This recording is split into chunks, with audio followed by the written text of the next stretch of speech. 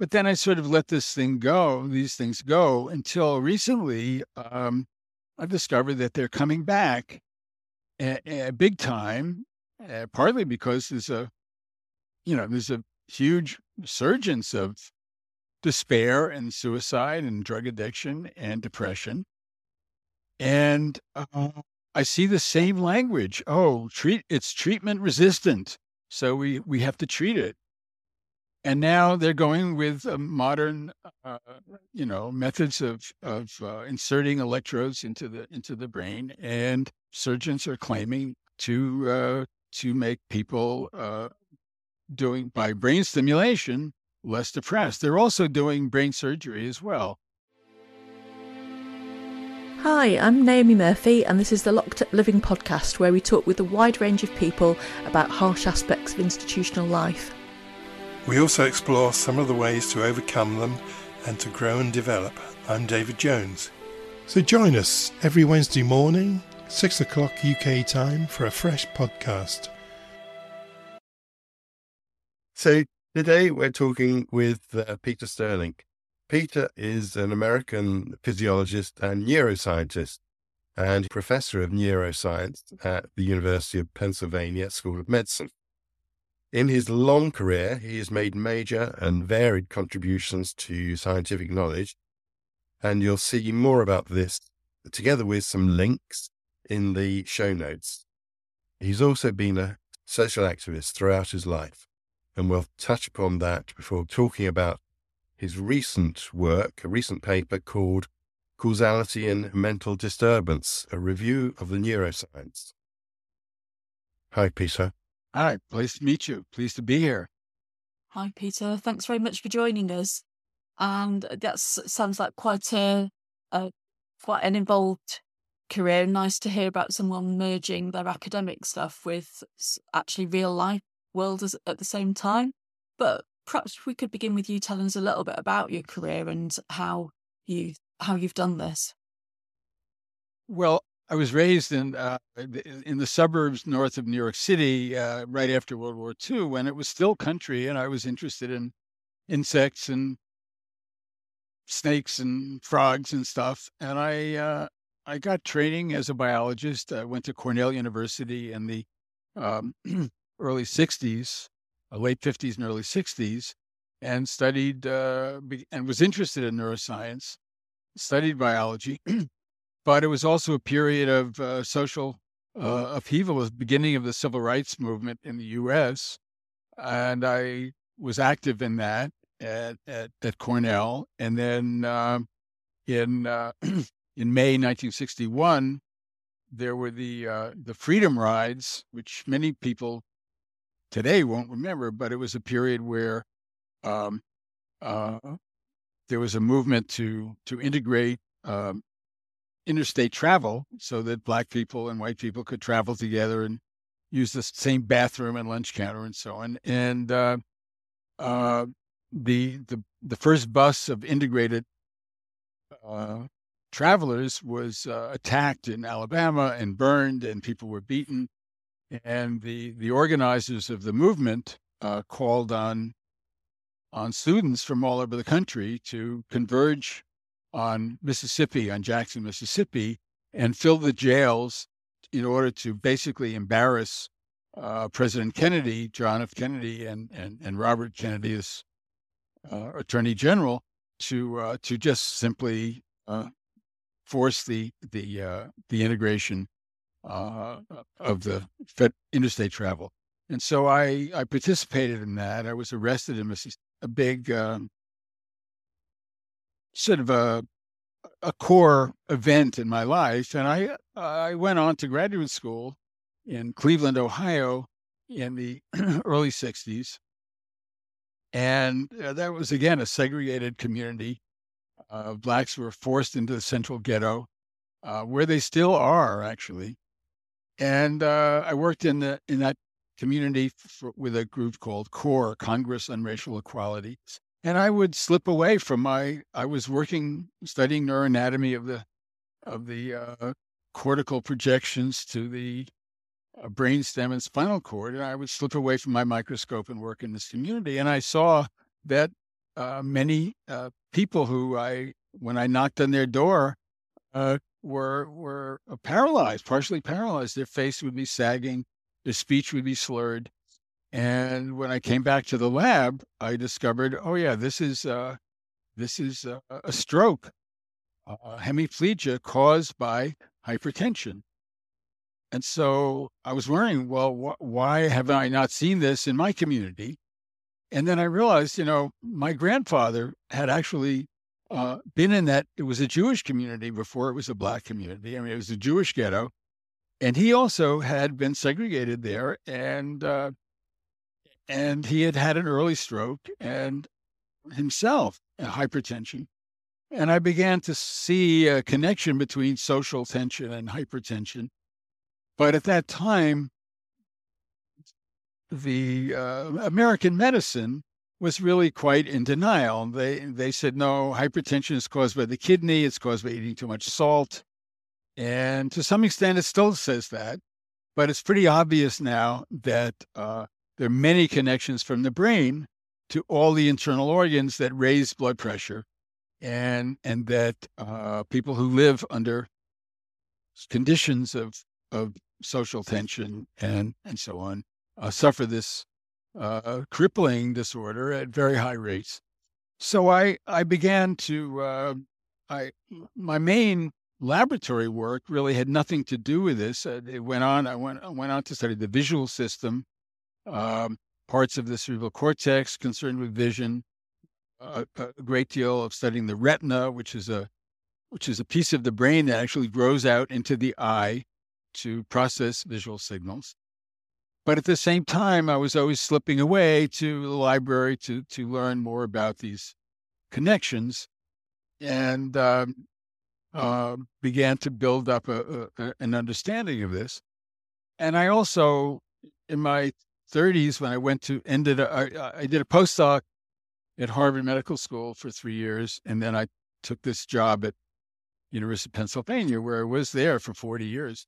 I also became interested in how other people live, and I discovered that people who live as hunter-gatherers, the way we evolved, actually don't have hypertension. Their blood pressure doesn't rise with age.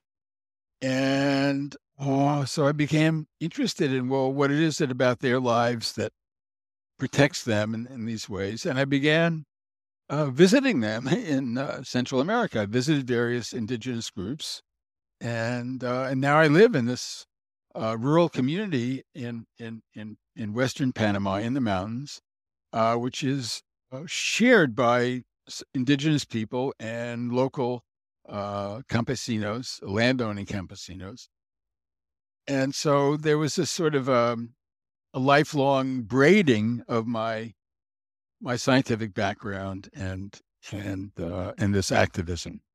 Really hear that, and I just think it sounds so progressive. I mean, these days, I think people are getting much better at thinking about how stress and our mind and our body have an interwoven relationship. So how we're doing at an emotional level impacts on our physical health. But actually, it sounds like at the time where you first started out in your career, that was very progressive and innovative to be thinking in that way. Yeah, I mean, it was quite radical, actually. Yeah. And when I tried to teach this in the medical school, people really weren't interested. Some people, yeah, it didn't go over very well. But I must say, there's still a great resistance. The curriculum in medical schools in the U.S. Basically teaches medical students that the body gets these diseases, and they're quite divorced from the brain, and even disturbances, which are obviously connected to the brain, such as obesity and alcohol and drug addictions and depression. They're all taught these are diseases, something that you have. You have obesity, it's a disease. You have depression, it's a disease. I think this is completely wrong.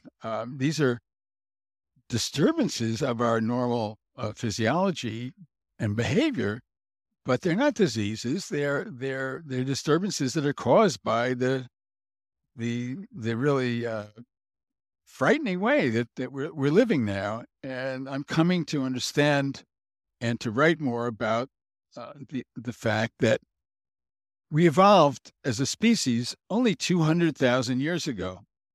And so we lived in a cooperative way, a highly social way, taking care of each other. Um, we lived because if you haven't got a supermarket to go to, you have to share, and somebody finds something to eat and they share it with others, and somebody else finds something the next day, and so on. And we've moved so far from this cooperative, supportive lifestyle into one where a handful of men own almost everything on earth, and it's basically, I think, crushing everybody. And there's somehow an assumption that humans are so adaptable, we can adapt to anything. And we can adapt to quite a lot for a long period of time. But when things get too bad, people just go crazy and they despair. And I think that's what we're looking at today, is just an immense level of despair. And so that's what I'm trying to write about these days.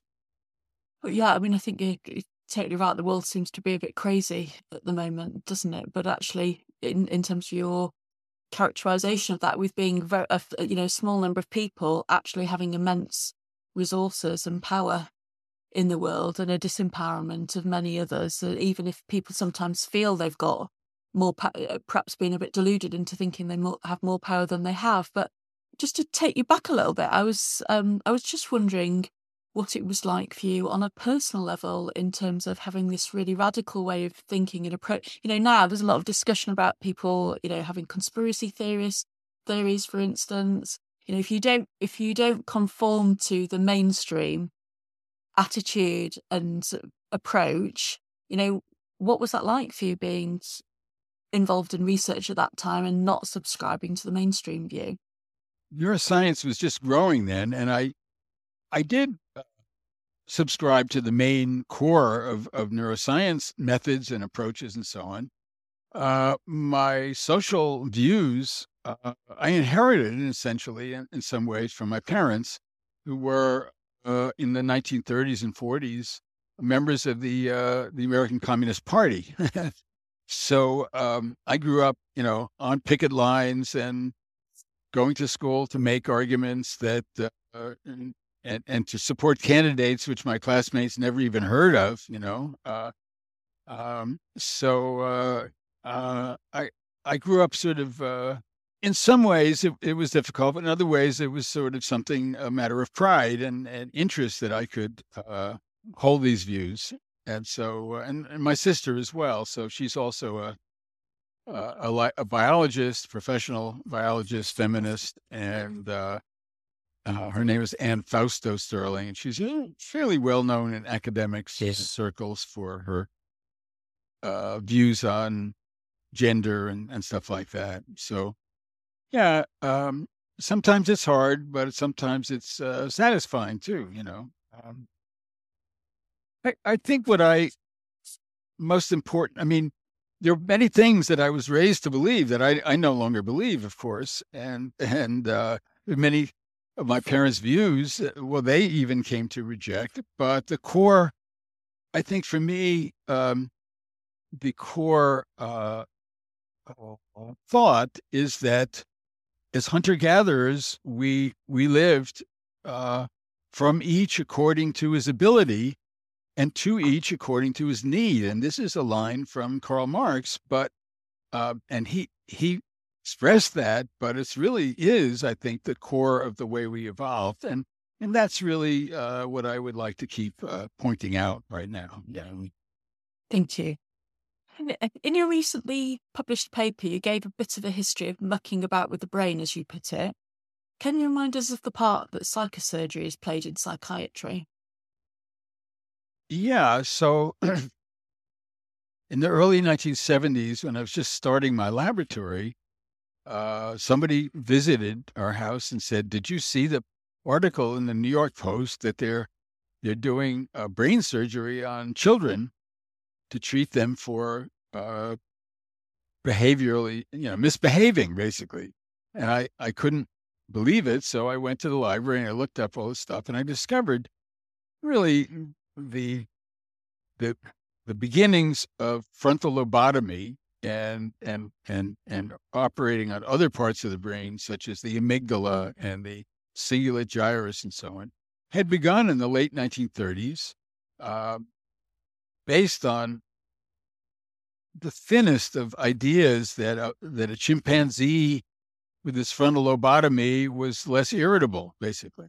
And I spent several years reading this literature, and everybody this neurosurgeons doing it said, yes, this person had treatment-resistant depression. They were deeply depressed. And then we destroyed the part of her frontal lobe, and now she has normal mother love, and all of it, just book after book, paper after paper. And I convinced myself that this was just terrible. And I asked my colleagues if they were aware that it was still going on. They said, no, I didn't know. But at my university, they were still doing it. And I debated, actually, the chair of neurosurgery at the time publicly to discuss this thing. And he defended it. So I continued to follow this for the next 10 years or so until I thought it pretty much died out. And I wrote a summary paper in 1978 describing it. I also was concerned with electroconvulsive therapy, which I think is very, very damaging to the brain. And I've testified about that for many years. But then I sort of let these things go until recently. I've discovered that they're coming back big time, partly because there's a huge resurgence of despair and suicide and drug addiction and depression. And I see the same language. Oh, it's treatment resistant, so we have to treat it. And now they're going with modern, methods of inserting electrodes into the brain, and surgeons are claiming to make people doing by brain stimulation less depressed. They're also doing brain surgery as well, and it's the same story. I mean, so we will come. We do Yeah. come to that a little bit later on. But as you were talking, I was reminded of going to work in Leeds in the north of England around the turn of the century, and they just built a brand new ECT suite. And I remember being horrified and thinking that, you kind of thought that sort of thing had died out. It seemed a bit barbaric. But I wonder how much of this is a consequence of, firstly, I think in Western medicine, viewing all parts of the body as if they're separate and unrelated to each other. And secondly, viewing all people as if they're all separate and not related. When actually, if you look at, there are other theories, aren't there? For instance, drawing on Gaia theory and more of the sort of energy therapies where we think about how human beings actually coexist in some kind of interrelated way. Yeah, I that's a little beyond where I go. I wouldn't deny that there's something there. I don't think about it that much. I'm more concerned to keep from where my own knowledge is, and that is two things: that there's no evidence that when somebody's upset for a long time or a short time, that there's anything wrong with their brain. Their thoughts are maybe disturbed for various reasons, but that doesn't mean that there's something broken in their circuits. And there is no really evidence for that. And when I wrote that article and sent it out, I sent it out to a lot of neuroscientists, and I didn't get anybody to disagree with me. Um, so neuroscientists know that we haven't identified anything wrong with the brain. So there's no rationale for physically intervening, either electrically with ECT, magnetically with transcranial, and or with drugs. Drugs are also a physical intervention. I mean, the chemicals of the drugs bind to proteins in the brain and so on. So there's no rationale for these things. And it just turns out they don't work. They don't work. So tell us about this more recent development, Peter. The electrode placed with great precision into a part of the brain. Yeah. Well, it's sort of a joke. You place the electrode with great precision, but where are you placing it? You're placing it in a particular place that some neurosurgeon has decided is the center which, when stimulated, will cure depression. There's no there's nothing wrong with that area that they can detect. And there's no reason to think that what's making somebody unhappy is going to be treated by that electrical stimulation. And so they make these claims on a small number of people. The people say, "Oh yeah, this helped me," and the tests they do are on some they make these claims, and and they use the test on these depression rating scales, and nobody even agrees. The people who use the depression rating scales acknowledge that no two of them agree on what the issues are. And so if they have a 50% reduction on this rating scale for a few weeks, they call that remission, and they go on. And so the so-called precision, is completely phony, And if you look at the publication, and there's another aspect now. When I began, the industry was small. There were the first neuroscience meeting in the early 1970s. There was a few hundred people, and now the annual neuroscience meeting in the U.S. has 35,000 people, and there are 50,000 members. It's a big industry. And the publishing industry, Springer, who publishes all the Nature journals, and Elsevier, who publishes all the other fancy journals, are making money from these articles. And so when somebody publishes, has a case, they have one patient who responded well to this so-called precision localization electrode. Some Nature communication journal publishes it right away as a news item, and they say, well, if this holds up, this will be a really great thing. But of course, in science, you're supposed to do it often enough for long enough till it holds up. But these little short-term communications that are coming, they're just flooding the market now. Basically, are raising the stock prices of the companies who are producing the electrodes, who are producing the drugs, and the authors on these communications. When you look at their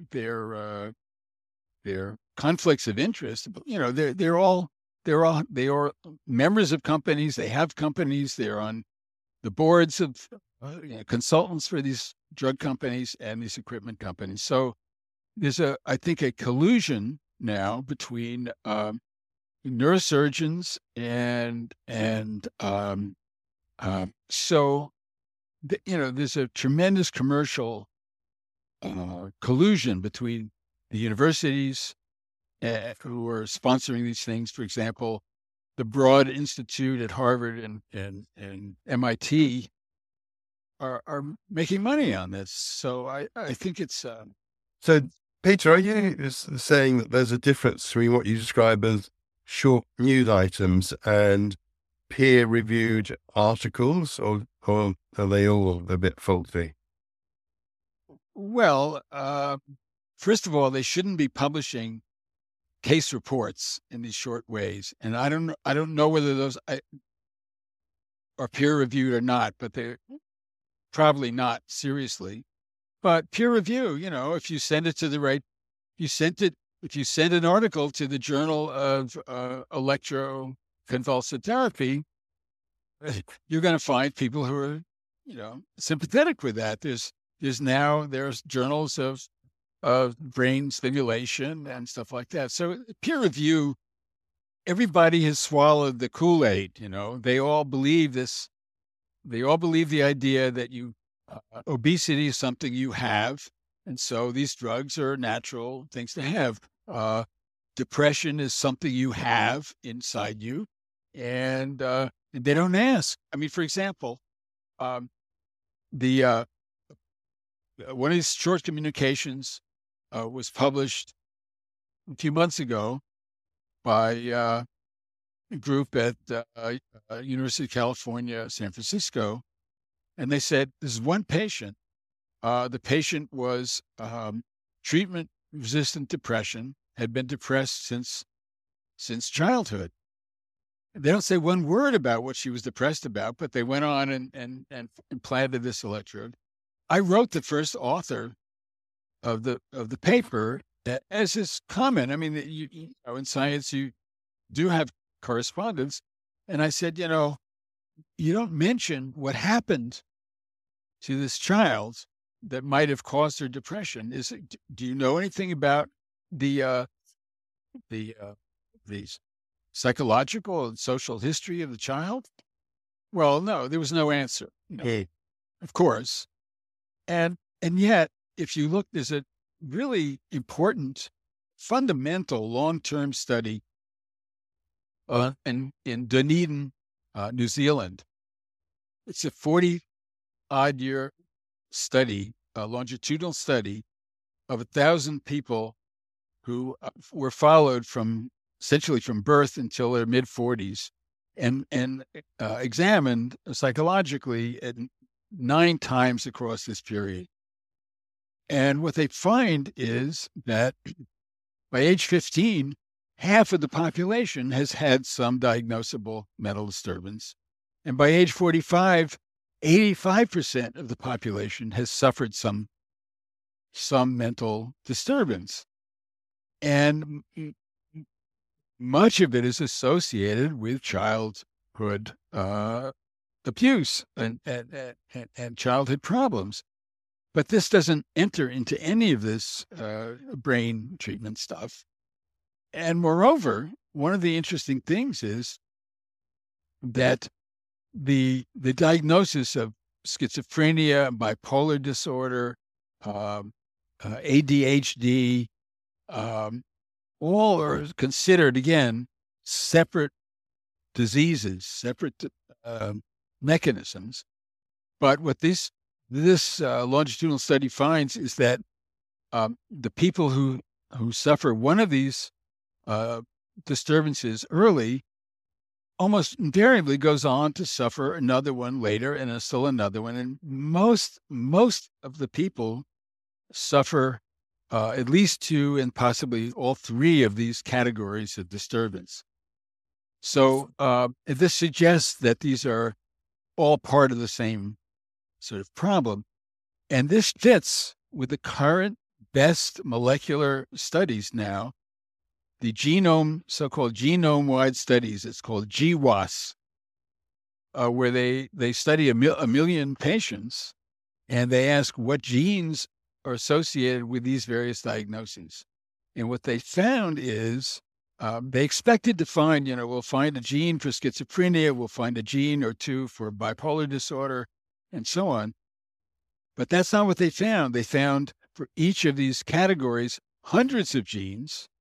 So it's like a trait of like height. Your height is determined by hundreds of genes. Moreover, the genes associated with each one of these categories were the same. It's the same pool. So the current best molecular science really fits with these longitudinal studies showing that people become disturbed and and probably share some. It's probably because of some trait that has an important role in our behavior, but can, if you're out on the spectrum a little bit, you can become impaired. Yeah. Naomi, were you going to say something a few moments ago? Well, there was so much there, I think, in what you're talking about, Peter. I had a few thoughts. One, I suppose, a very strong reaction, feeling quite sad, actually, when you think about what we might do to children and later adults because of misunderstanding of what's going on for people and a tendency to assume there's something faulty when there might actually be a natural response to adversity in childhood. It's also really very struck by the money links within the relationships that you were talking about when you first started talking about the vested interest that people might have when they're reviewing these articles. And it was also reminding me of the fact that isn't the FDA funded by big pharma's money again, which kind of like shows that these relationships are not objective relationships. There's always money at the centre of them, and actually we're then trusting the health of individuals to organisations that might possibly is probably not the right word, but might be very corrupt in terms of if there's a financial interest, people don't always act in the morally best way, do they? Well, I'd say that's an understatement. Yeah. Well put, but yeah. Yeah, it's mad. I mean, the FDA, the other thing is that there's this, as I've been writing the last couple of years, I ran across this really amazing journalist, Robert Whitaker. I don't know if you followed him, but he's written 3 books on basically, one is called Mad in America, and several books, other books about the corruption of psychiatry. And he has a weekly journal that comes out, an e-line called Mad in America. And he's been willing to publish my material and to provide a resource for people who are trying to figure out other ways to live besides on these drugs. He recently published a critique of the FDA of the NIH studies of long-term studies of antidepressants, and just shows that they're just phony. They're just phony. They fake. And he's got a petition out, which I signed, to call on the American Journal of Psychiatry to withdraw the original paper because the data was just talking about mucking about. I mean, it was just really manipulated. And so the FDA trials that are designed by the drug companies and run by the drug companies are just phony, and they're all short-term things, whereas the long, this huge number, these antidepressant drugs, which are very difficult to get off, and it's really messing people up. I'm also reminded of 2 other books I've read this year. One is Chris Palmer's book on the argument that all mental disorder is a kind of like metabolic disorder as a consequence of eating things that aren't right for us. And then also the book Ultra Processed People, which talks about the impact of eating food that essentially isn't really food because it's just chemicals. Sure. And again, I suppose so it's not just the pharmacological industry, is it? It's also potentially the impact of the food industry interwoven with the pharma industry. Yeah. I mean, of course that there's a woman named Marion Nestle who's an American authority on fake food, and she defines industrialized processed food as any food you can't make in your kitchen. And, that is, of course, driving part of what's feeding obesity and type 2 diabetes and so on. And they all go together, but I think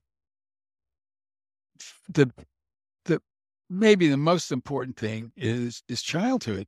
Children are uh, just being brutalized. And part of it is because as a species, we required not even a dual parent family. We required, a 3 generation family to raise children and a village on top of it. And if you try to raise 40% of children now in the US are in single parent households. And it's not doable, there's just so much neglect and abuse and so on. So we're raising these generations of really, really messed up, disturbed people. So, Peter, moving on slightly, can you tell us a bit about the DBS, deep brain stimulation? I thought it was a cognitive therapy variant when I saw the initials, first of all. Yeah, well, I think we've touched on it slightly. This is the idea that you can change somebody's mood for the better by putting an electrode in one part of the brain or the other. And each surgeon has their own favorite little spot. And they claim to record the signals and localize it better and better. And so these are just thin wires that are insulated down to the tip and implanted and in a semi-permanent way. And when a person feels sad or something, they can press a button and get a little stimulation and feel better. And this is now becoming a major industry for neurosurgeons. And for the equipment companies that make it, and so on. So yeah, and they like when they publish papers, they like to point out that in the U.S. there's 2.3 million Americans who have treatment resistant depression. And they offer this as an approach. And just imagine 2.3 million Americans with these wires coming out of their head. George Orwell just didn't even imagine, Yeah. That's really scary. So this is obviously a device which is copyrighted and costs a fair bit of money, I suppose. Sure. Wow, that's stunning. So where does Dr. Helen Mayberg come into this?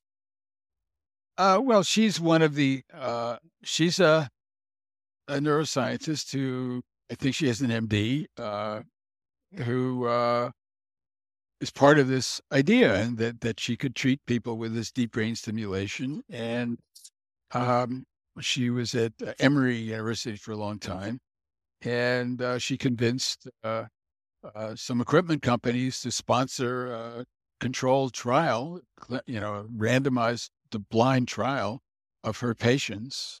At various centers across the country.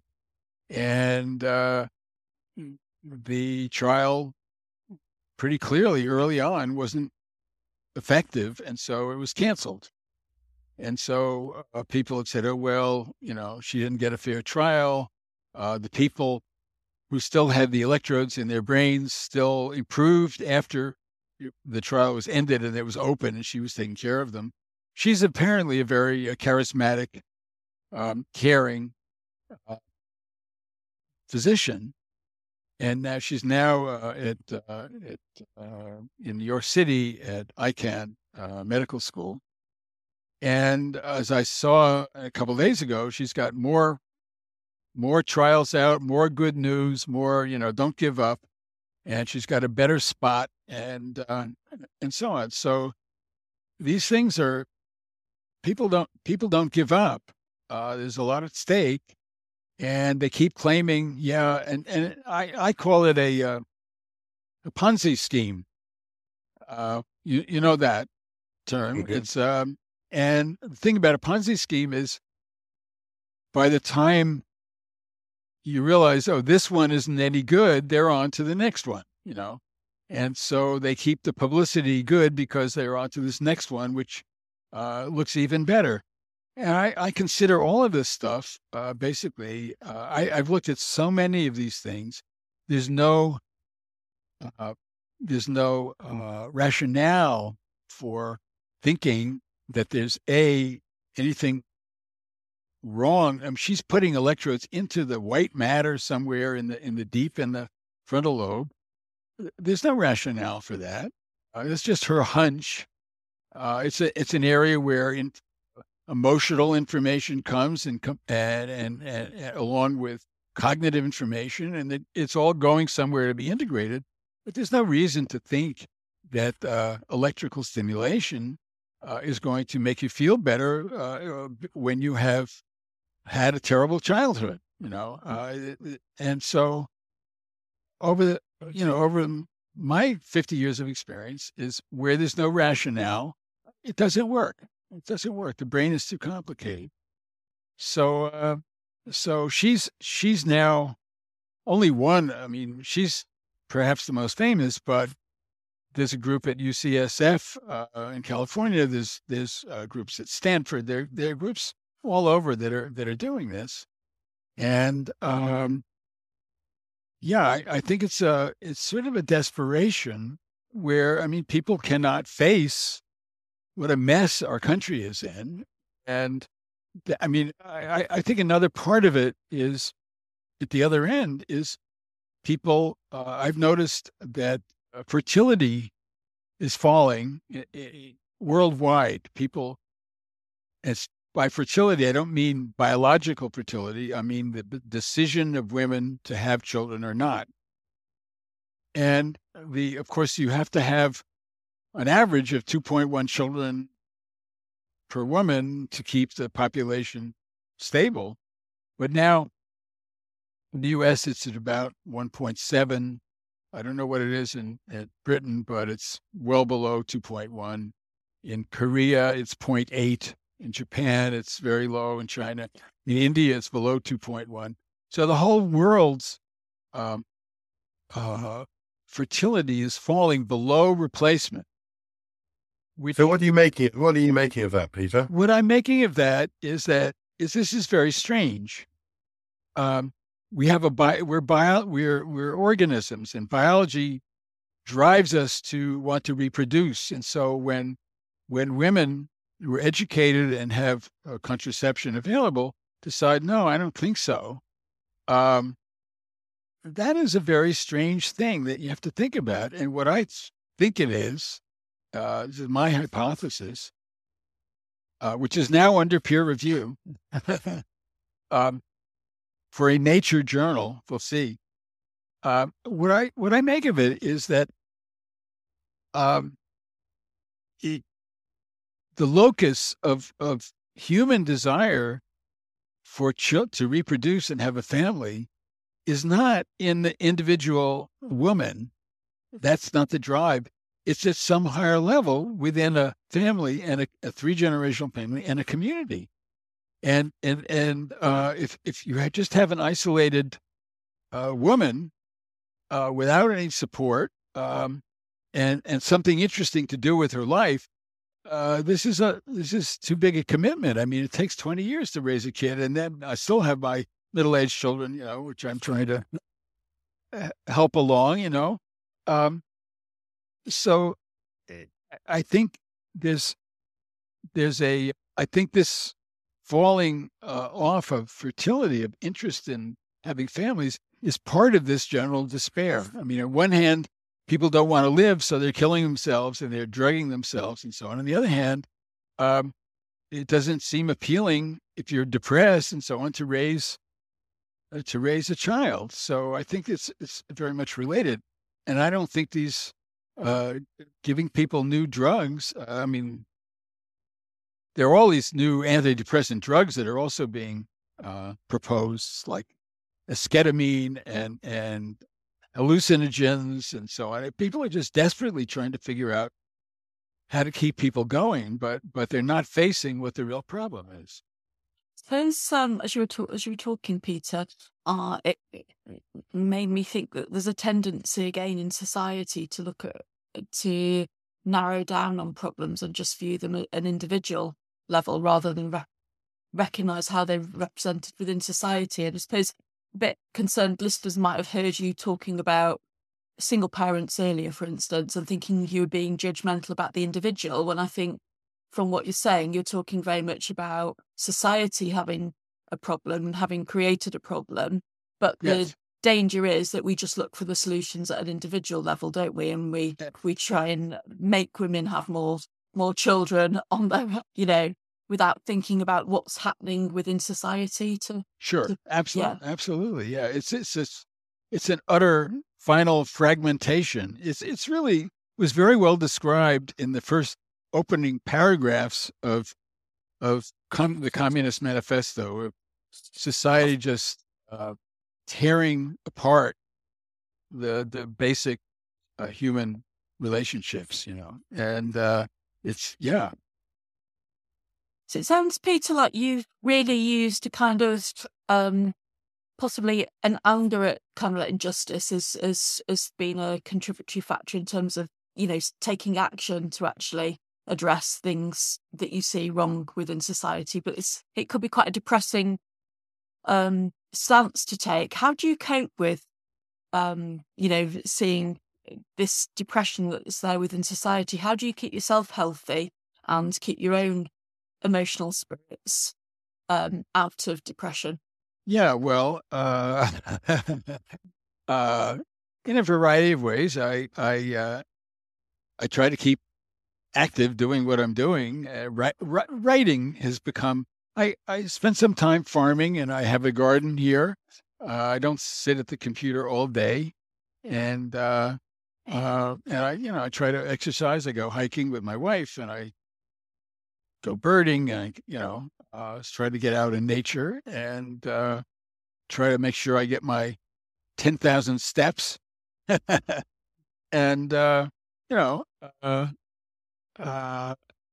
get some decent sleep. I'm 83, and my energy is definitely modulated. So I try to. I think I can keep thinking as long as I do get some rest, and we have social friends, and and basically trying to just keep at it. In terms of the thinking and writing, what's your most recent piece of thinking and writing been? Well, the piece that you saw on, which is this critique where I do name names. I name Helen Mayberg. I name the people particularly in detail at the Broad Institute at Harvard. And so that evoked another critique of my comments. So I write defend myself on that. And then I have a piece that I wrote this summer on this fertility issue. And so I try to keep those things going. I have a book review I'm about to write on for a good journal, it's Current Biology, very good journal, on a new book on free will. So I can use that as a vehicle to discuss my concerns. And basically, in neuroscience now, a lot of people are saying that the really hard problem in neuroscience is consciousness. We have to study this hard problem.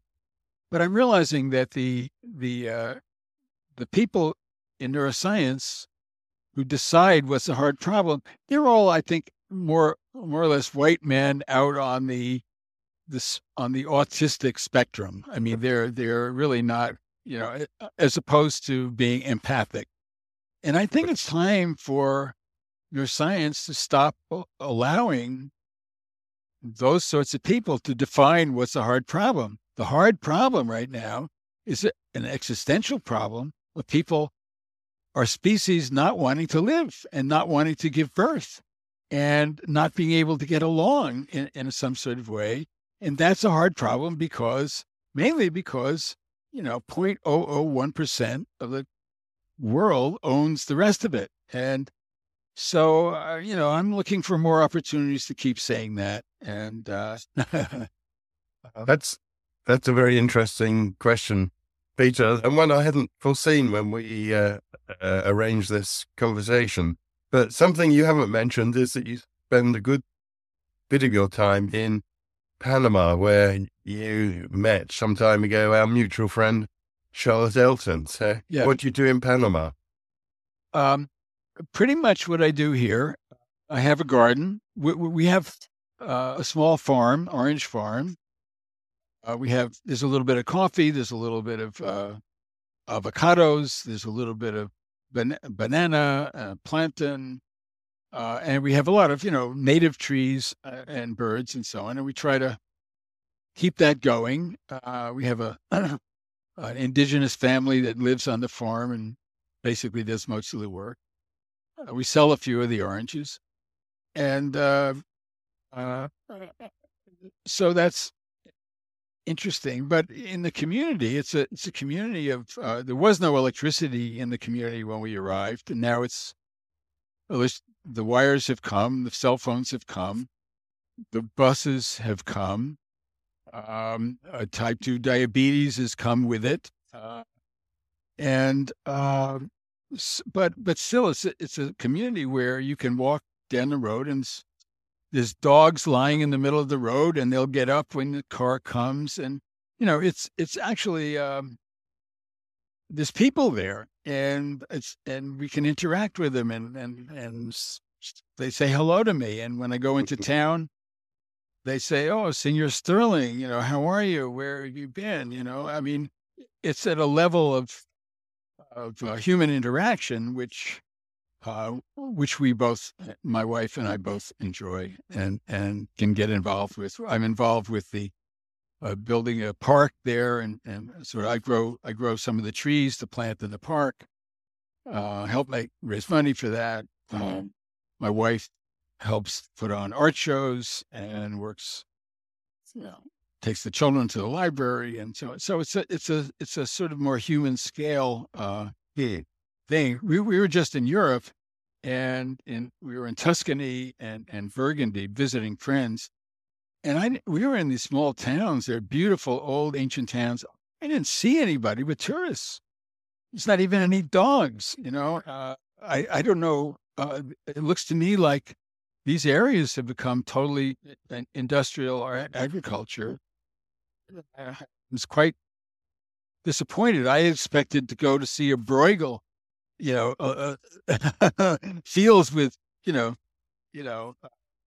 haystacks and people harvesting. No, it was all done. It's all big machines have done it, and it's gone. I don't know. All the Bruegels are on the wall in Vienna. So Yeah. Panama sounds lovely. Thanks very much indeed, Peter. Yeah. Thank you. Great. Thanks. Good to meet you all. Yeah, good to talk to you. Sure. Bye-bye.